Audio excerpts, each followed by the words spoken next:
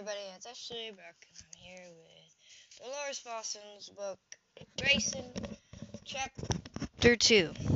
Eva tried to brace herself for Grayson's reaction.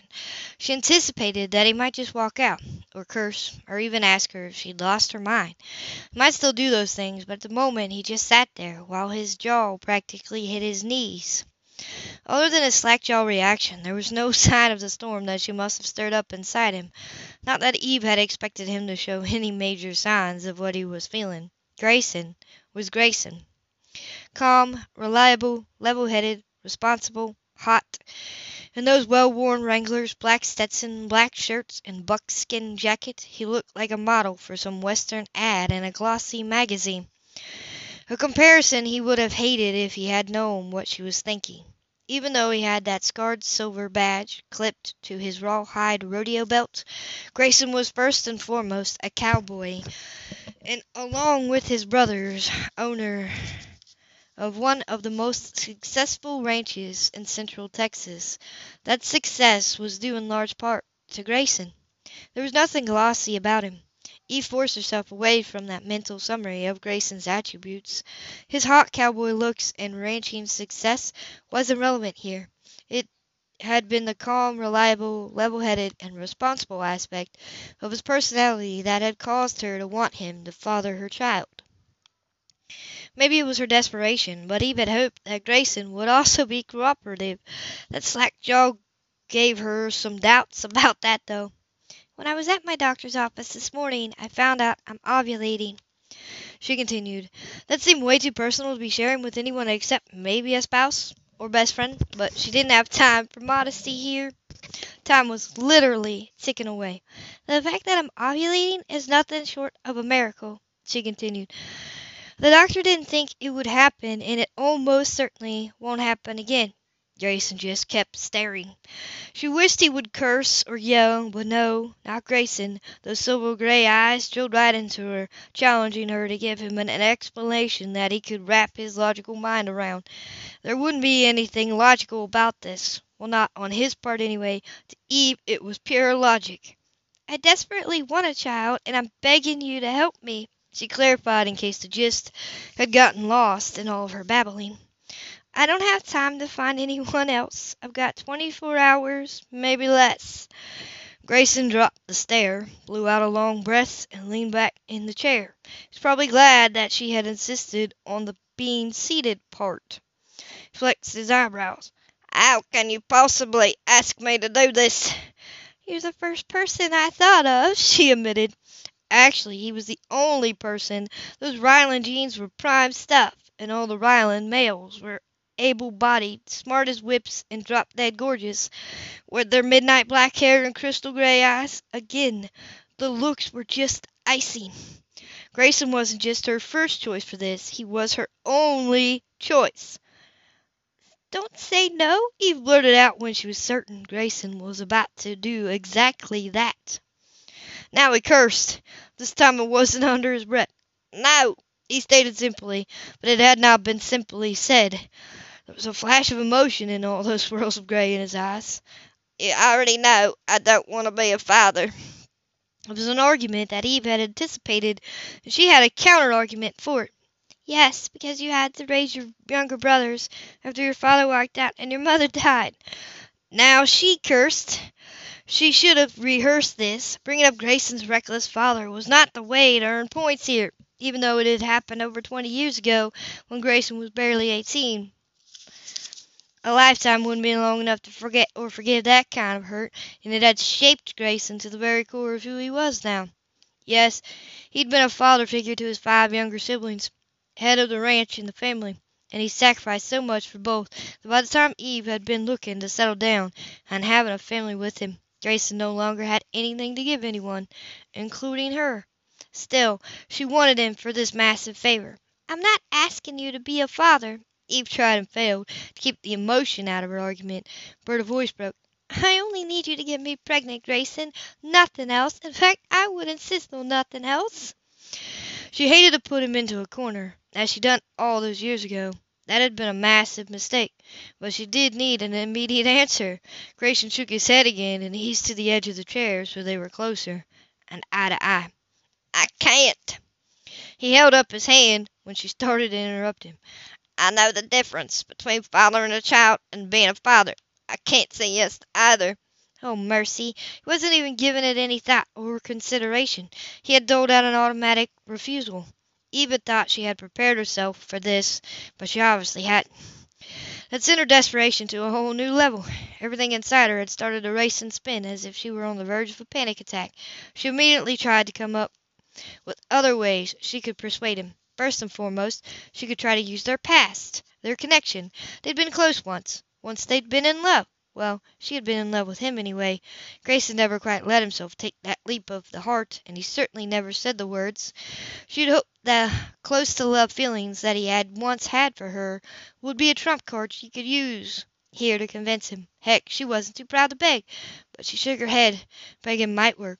Might. However, this was Grayson, and because in the past she had loved him, Eve owed him more than that. She reined in her feelings and tried to say something that made sense, something that would make him see that she wasn't crazy, just desperate. I'm sorry, she somehow managed to say. Her breath suddenly felt too thick to push out of her lungs, and she understood that whole cliche about having a heavy heart. Hers weighed its own right now. When the doctor told me I was ovulating and that I probably had a day or two at most, I thought of you. Jumped right in my car and drove straight to Silver Creek. I'm flattered, I think. The corner of his mouth lifted a fraction. Ah, there it was, the biggest weapon in the Grayson Ryland arsenal, that half-smile. Even now, after his refusal, it made her feel all warm and golden inside. Since he attempted it some lividity, Eve did too, but she doubted the smile made it to her eyes. God, this hurt. She wanted this baby more than her own life, and it was slipping away as the seconds ticked off. You can find someone else, Grayson asked. I hope, but that was being overly optimistic. She'd lost a lot of time when driving out to Silver Creek, but then she had no choice. She very well couldn't have explained this with a phone call, plus she had prayed that she would be able to convince him once they were face to face. She had obviously been wrong. Eve felt the raw blush on her cheeks and got to her feet. I need to hurry back into San Antonio. Grayson stood as well. Maybe you can use the sperm bank or fertility clinic.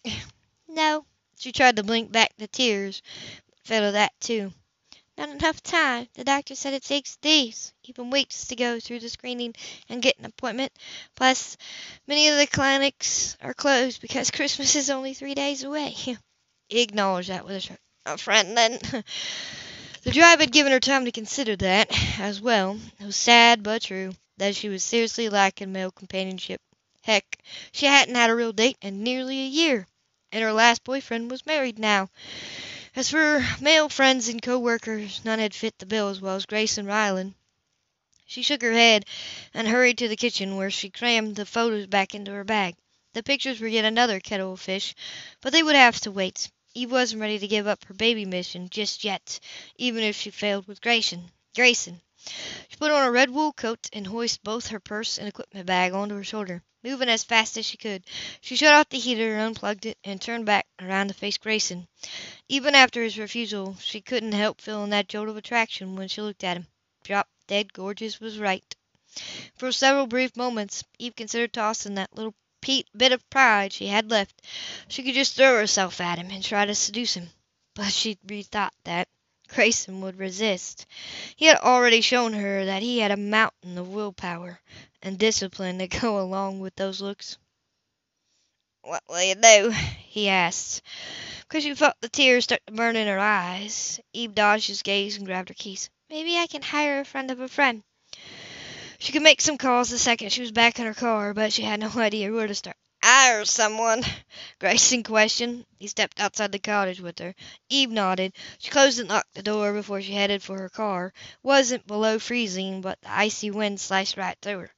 You'd hire someone, Grayson repeated when she didn't answer.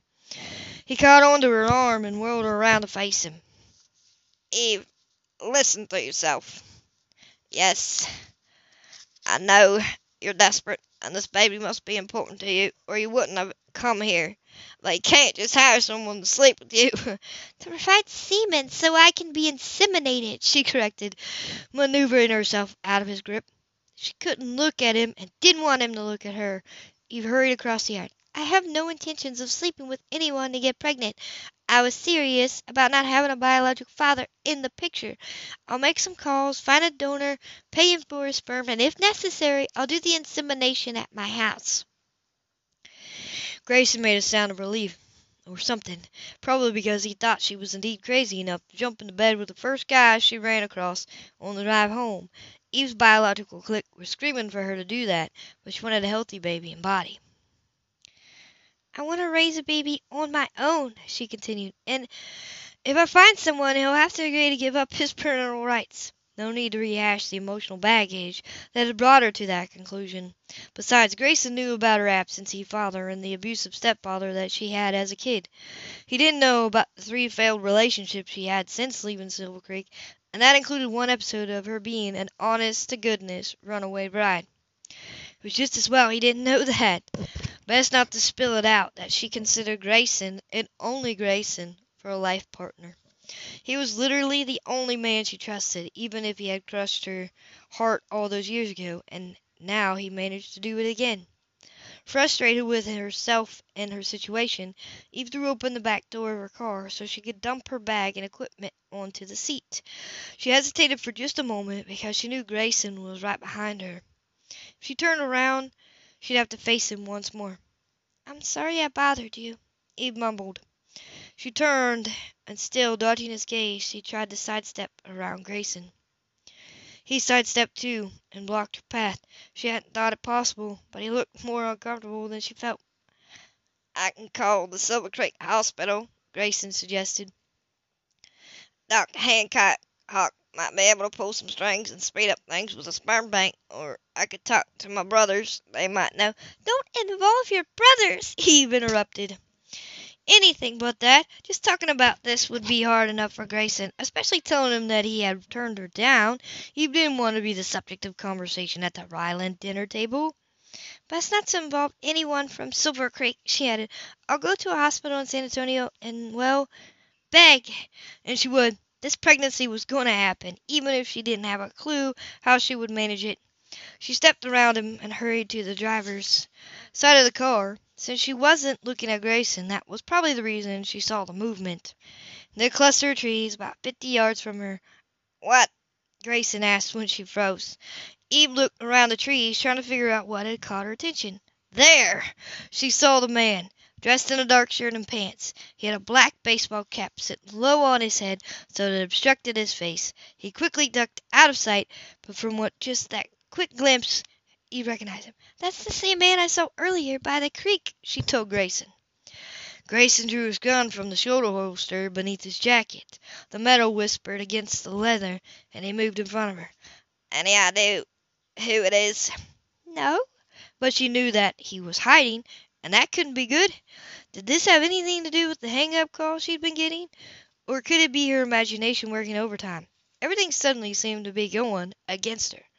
I'm Sheriff Grayson Ryland, Grayson called out. Identify yourself. Eve stood there and held her breath, waiting. But the man said nothing. You think it's a local kid playing a prank? She whispered, praying that was all there was to this. Grayson fastened his attention to those trees. No, a local kid would have answered me. True. Grayson commanded and got respect in Silver Creek, and that caused her heart to pound against her chest. After all, there was a killer on the loose. Eve almost hoped this was connected to the hang-up calls. Better that than having a killer just yards away. Grayson lifted his gun, and he took aim. Well, he prompted, his voice loud enough that the person hiding wouldn't have any trouble hearing him. Come out so I can see who you are. Still nothing. Get in your car, Grayson instructed from over his shoulder. I'll get a closer look. Eve wanted to latch onto him, to stop him from walking toward those trees, but this was his job. Plus, Grayson wouldn't stop. Not for her, not for anyone.